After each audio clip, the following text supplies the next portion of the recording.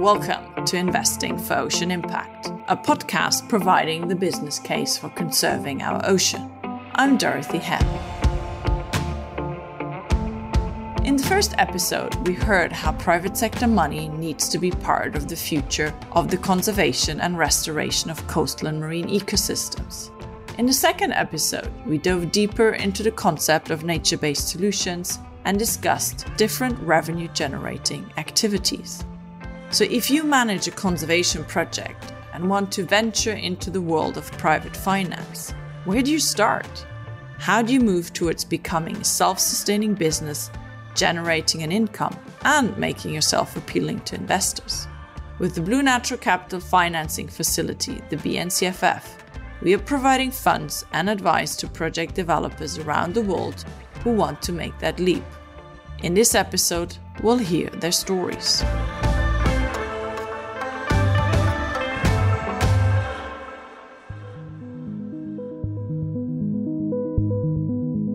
Joining me today are three project developers, each with a different approach and business model. Nick Hill from Coast4Sea. Hi Dorothy, thank you for having me. Valdemar Andrade from the Turneffe Atoll Sustainability Association. Hi Dorothea, thank you for having us. And Maria Claudia Diaz-Granados from Conservation International. Hi Dorothy, thank you for inviting me. It's really wonderful to have you. Thank you so much. So Nick, let's start with you. What is Coast4Sea? Coast4Sea is a social enterprise. It's integrating the world's largest supply chain for regenerative seaweed. So we work with small-scale fishing communities in the Philippines, in particular, looking to support them to increase their regenerative seaweed or sustainable seaweed production, and then helping to aggregate that supply from small-scale fishing communities and ensure that it is delivering positive impacts and benefits for the ocean and for the small-scale fishers themselves. What is the social and environmental benefits of Coast4Sea? The benefit comes from the livelihood activity of seaweed farming for the small-scale fishers and the spin-off impacts of that. Seaweed farming is a very large component of fisheries production in the Philippines. It's about 1/3 of fisheries production. People do seaweed farming as part of a diversified livelihood with fishing. However, the challenges are that they face lots of risks associated with everything from climate and theft through to market risks, being able to get a good price in the market. And those risks can drive some negative practices, both in terms of the seaweed farming practices themselves, meaning they can't invest in sustainable, reusable materials. So, for example, they generate lots of marine plastic pollution. In fact, seaweed farming is responsible for about 50% of the marine plastic pollution contributed by coastal communities in the Philippines. It also leads to them farming over the wrong habitats, having a negative impact on coral reefs, for example. But at the other side of the coin is that it leads them to invest revenue from seaweed farming into fishing. And this is something we discovered through the PhD work that I did when I was out there. So they invest the revenue from seaweed farming into fishing because fishing was a less risky occupation for them. They could go out and do fishing today and they get an income today. Whereas with seaweed, you're planting seaweed today, you need to wait 45 to 50 days before you can harvest it.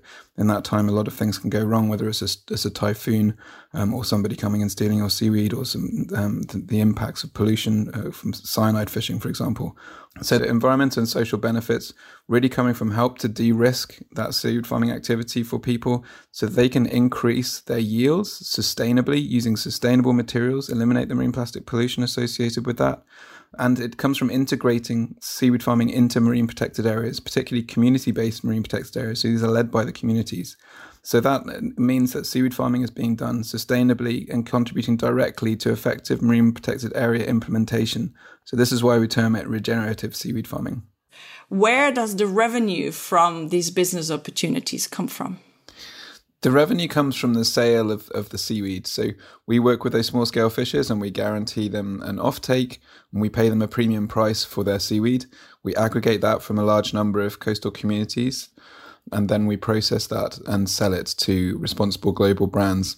How big is your business? So how many people do you work with on the ground and actually generate an impact for?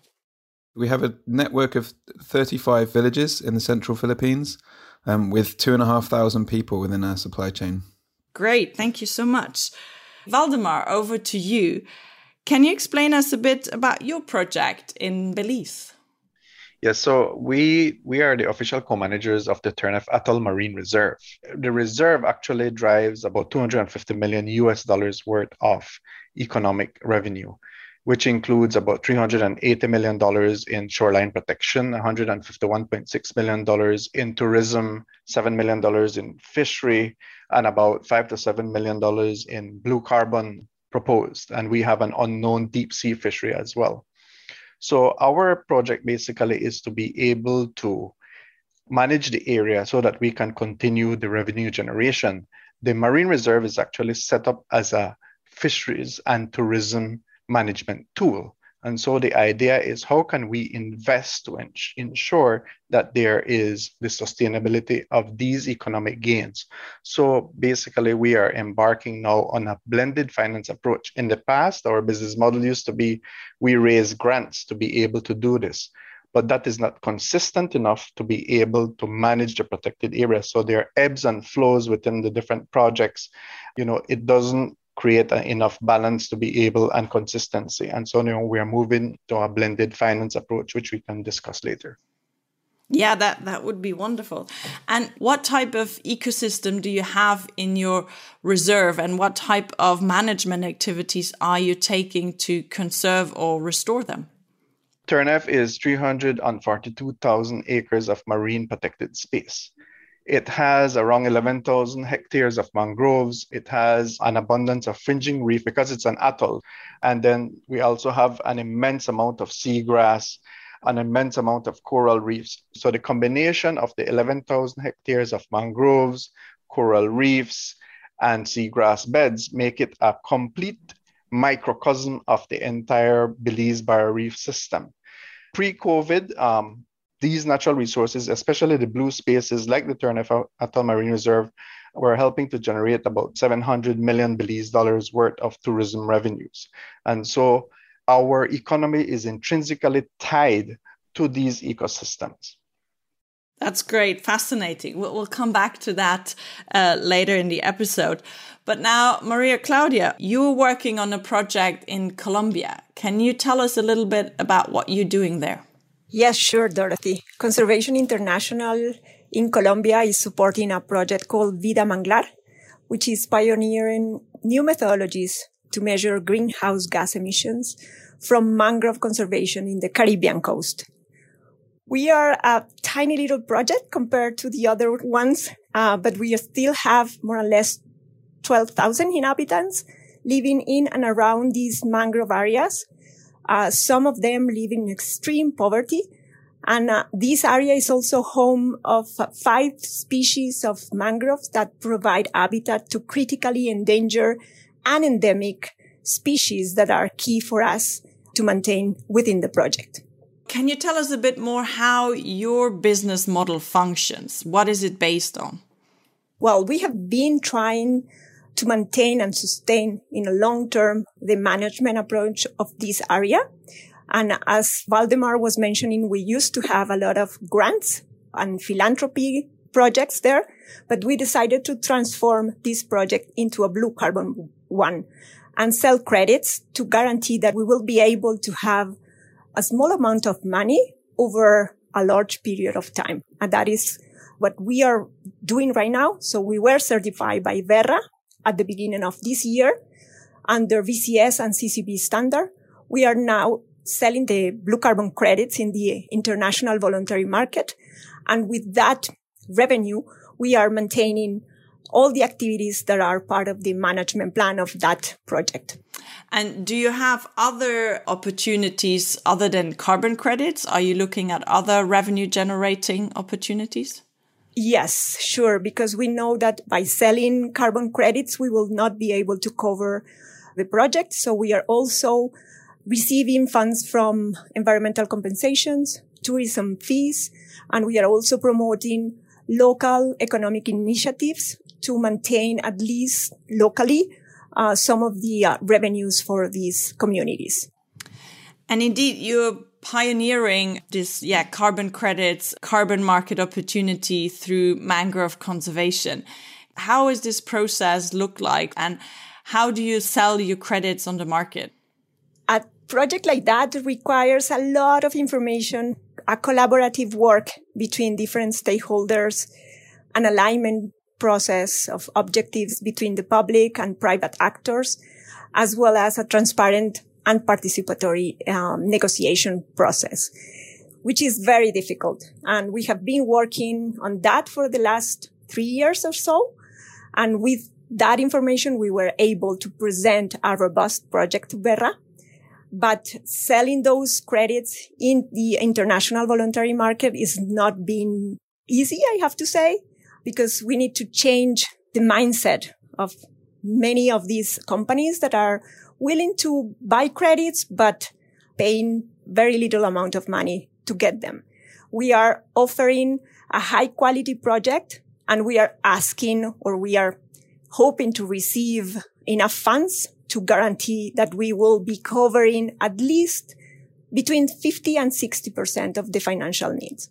But that's not easy. We need to teach the future buyers and companies about not only the project, but also the co-benefits that are key in this type of processes. And that's what we are selling right now. So you know which companies or which individuals are going to buy the credits that you're generating? Yes, we have a long list of potential buyers, but we are also trying to select who we want to buy at the end and who are not the best companies that we want to receive money from. So basically, we are selecting them by doing a first screening assessment. And that is because we receive a lot of concerns from local communities. They don't want to receive money from companies that had in the past environmental or social issues. So we are doing this screening assessment before we actually do these one-to-one negotiations, but we are also offering the credits via virtual auctions. And using that platform, we are also able to select the future buyers. And every single company that is interested in buying those credits are assessed during our due diligence process. So in some cases, they are not suitable because they don't have climate goals, for example, internally speaking, or they don't comply with our climate principles. Great. Thank you so much. Valdemar, you mentioned already blended finance, the Sustainable Ocean Fund. So can you tell us a little bit more how you moved from a more conservation grant funding approach towards blended finance? As I mentioned before, the grant process is a very risky process in itself because many times the funds don't all arrive together. And also there is not a lot of funds for capital investment. So we don't have the advantage of having a large sum of money to be able to invest in products that then we can leverage in a commercial approach. It also doesn't cover a lot of operational costs. So the blended finance approach actually was presented to us through the fisheries department. They came to us and said, for us to discuss with you, you need to take a minimum of $2 million. And so when we did the feasibility study, we said to them, we can't take $2 million at this time. This is in the middle of COVID, right? The most that we could have taken is $750,000 in terms of an actual loan. It took us about a good number of months to complete the due diligence under this process. So imagine the due diligence that you go through for a grant approach, but no, this is a private sector due diligence process. But what it did for us is that it strengthened us as an organization by us realizing, okay, these are our strengths, but our weaknesses were in the business department. And generally, natural resource managers are risk averse. Business people are risk takers. And so we have had to hire people with that necessary skill. Once we were completed with this due diligence, then it's a process of taking it to both boards. At that time, we proposed $750,000, and then we would find the rest from other areas. This is where the BNCFF comes in, right? This is what makes it work. But both partners are saying, okay, we will give you the money if you approve the loan. And the impact investors are saying, we will give you the loan if IUCN approves the grant. And so we are caught there in the middle of this approach. But it was interesting because we were gradually able to convince both parties. We got agreements at the same time, which was very key, because once the funds came in, now we were in a business approach and we were able to execute those funds within the limited time that we have, which was our first test of our mettle in terms of this business approach, putting it on the ground. It was important for us because November is the start of our tourism high season. The timing was right, but it required a lot of sleepless nights. We're also working across different time zones. And so sometimes I was up 1, 2 in the morning. On your side, the BNCFF funds had a particular set of requirements and time frame within we needed to execute it as well. But it was a good test because then we had to ensure we are doing the contracts right, ensuring that we are requesting bids, we are doing everything that is necessary to ensure that this happens at the right time. At the end of the day, I think a big lesson here is that for us, this is the future of us paying for the work that we do.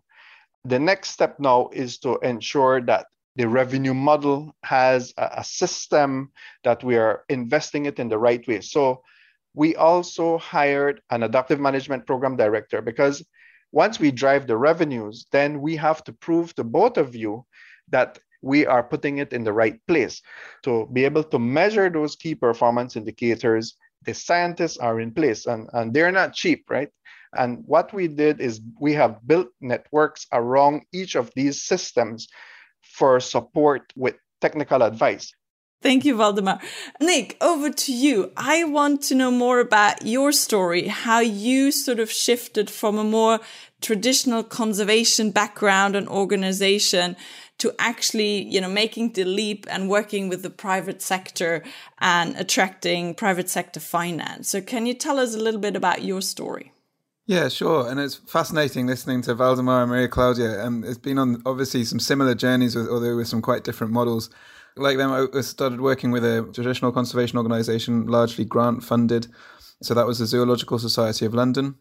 One of the reasons why we started working with seaweed farming is actually we've been working on marine protected areas for a long time. There's particularly community-based marine protected areas.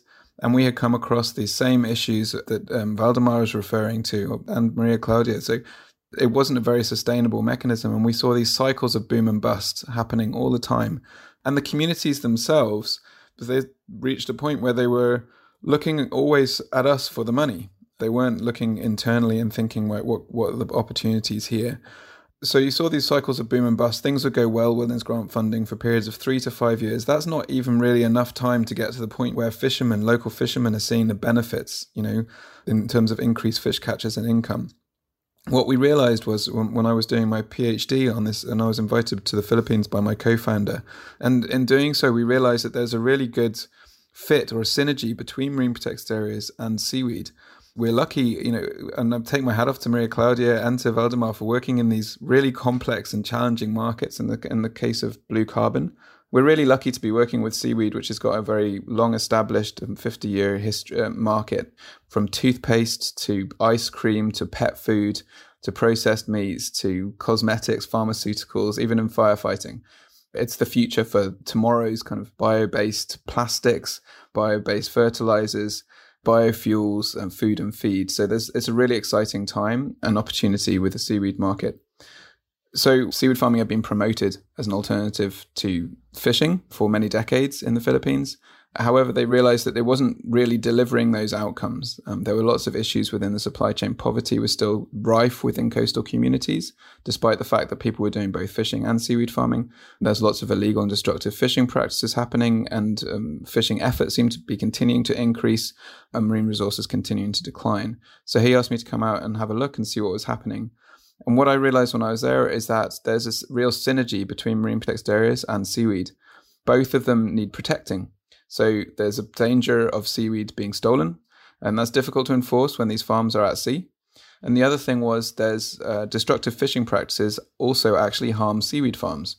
So cyanide fishing, poison fishing, blast fishing, and bottom trawling, they can all entangle or kill seaweed in the farms. So These were real problems, and coastal communities were really struggling.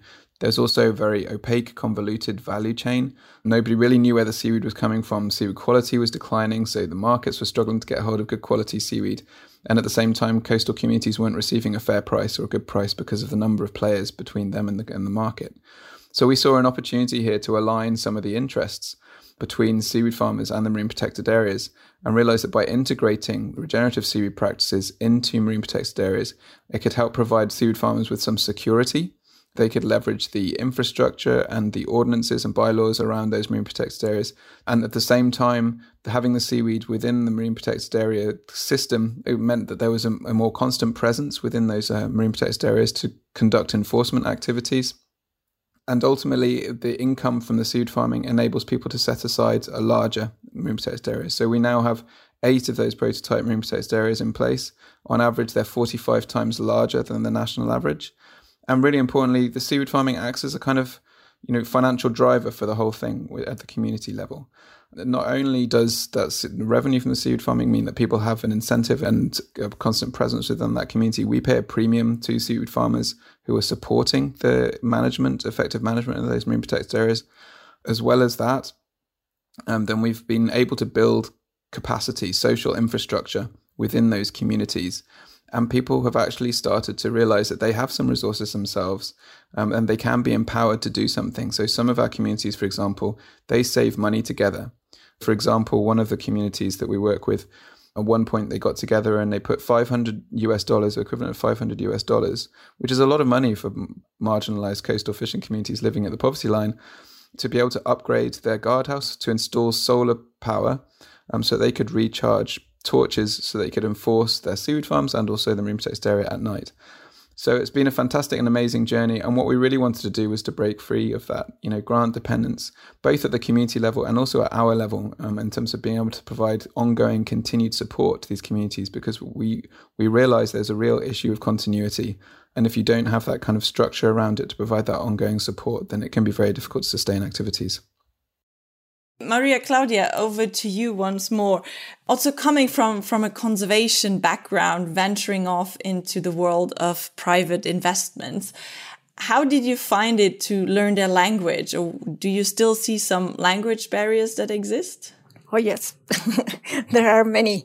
And I'm still in the conservation side, I have to say, or management perhaps. But I really understand that we need to innovate to guarantee that we will receive fundings to maintain all these activities ongoing. In order to have a high quality, in this case, blue carbon project, we need to have specific criteria that help us achieving the maximum socio, environmental, and cultural benefit.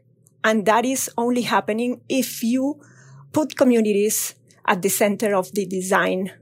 And that's what we are doing right now.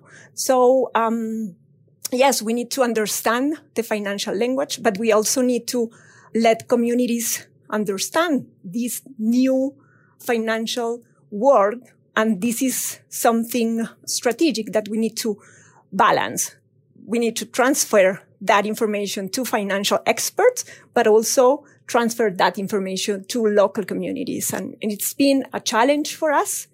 And we have much more to learn right now, but at least we are walking slowly toward that path. If you were to start another project along the same lines, are there some steps or choices you would do differently now? Yes, I think, as I just mentioned, I would like to integrate local communities and local leaders from the very beginning of the project design phase, and not along the path. In this blue carbon project, the government is the owner of the land because this is a protected area. But there is a legislation in the country where when you have a protected area with communities, you have to work always with them from the very beginning, and they have to approve and accept everything that you are proposing. So in this case, I think that if we try to replicate the model, at least in Colombia, in a similar area, we should work together with communities from the very beginning and also with other stakeholders. Even if it's challenging to have a complex governance structure.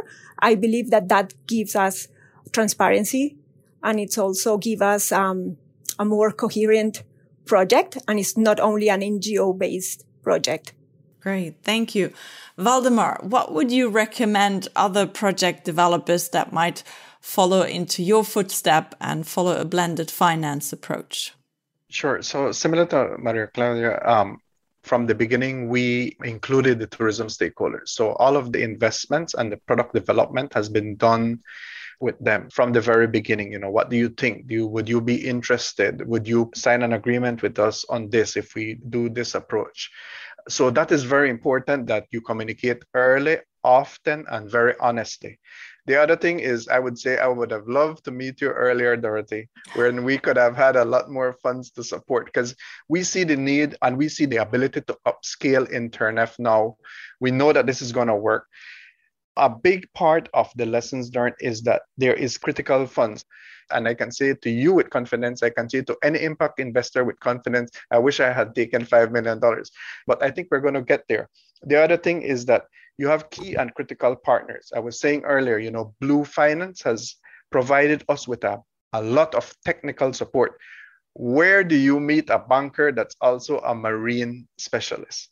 We could never afford this level of capacity from a small organization like the TurnF Atoll Sustainability Association if they didn't upfront this. And then we have other partners like the Environmental Defense Fund, the Nature Conservancy, United Nations Development Program, the Protected Areas Conservation Trust. So it has taken a big network of people to do this. The other thing is you have to be honest with yourself. You either have the capacity to do this, because this is not an approach that you can half bake. It takes a real feasibility, a real business plan. This is the first time in my over 25-year trajectory in this field that we have done a real business plan, rolled it out. Because in the past, we have done business plans, but where was the money to actually implement it? The funds weren't there. People didn't have the confidence to be able to invest in us.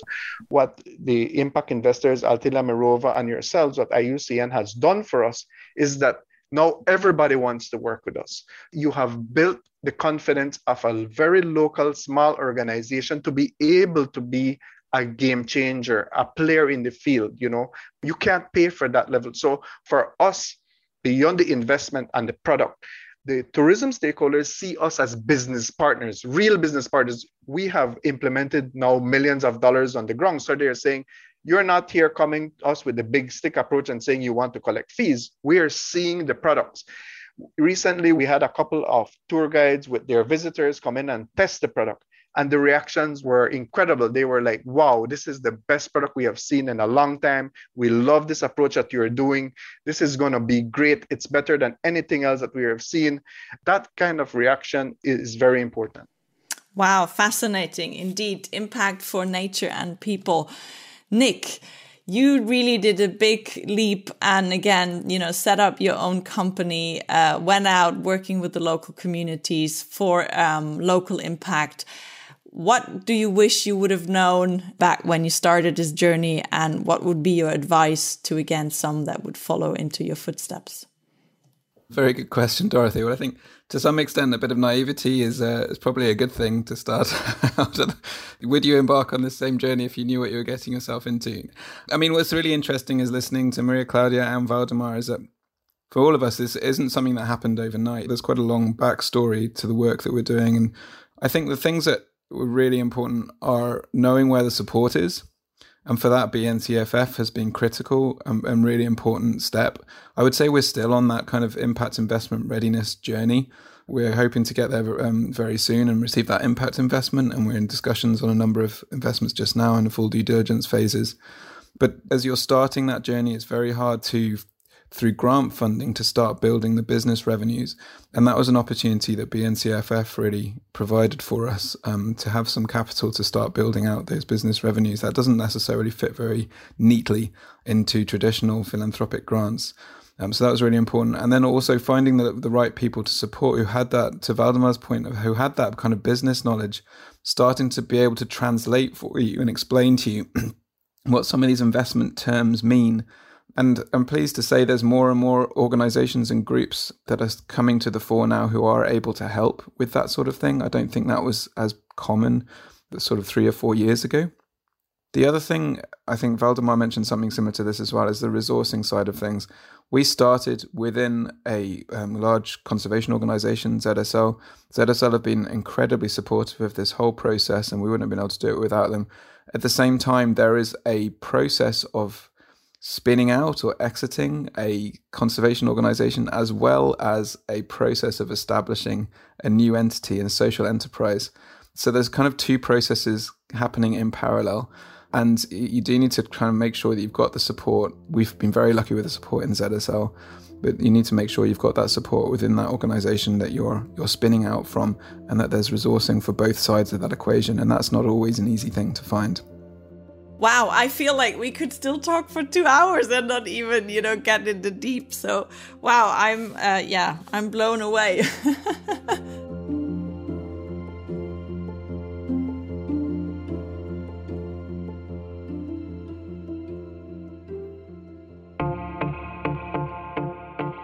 Thank you to my wonderful guests this week, Nick Hill, Valdemar Andrade, and Maria Claudia Diaz-Granados.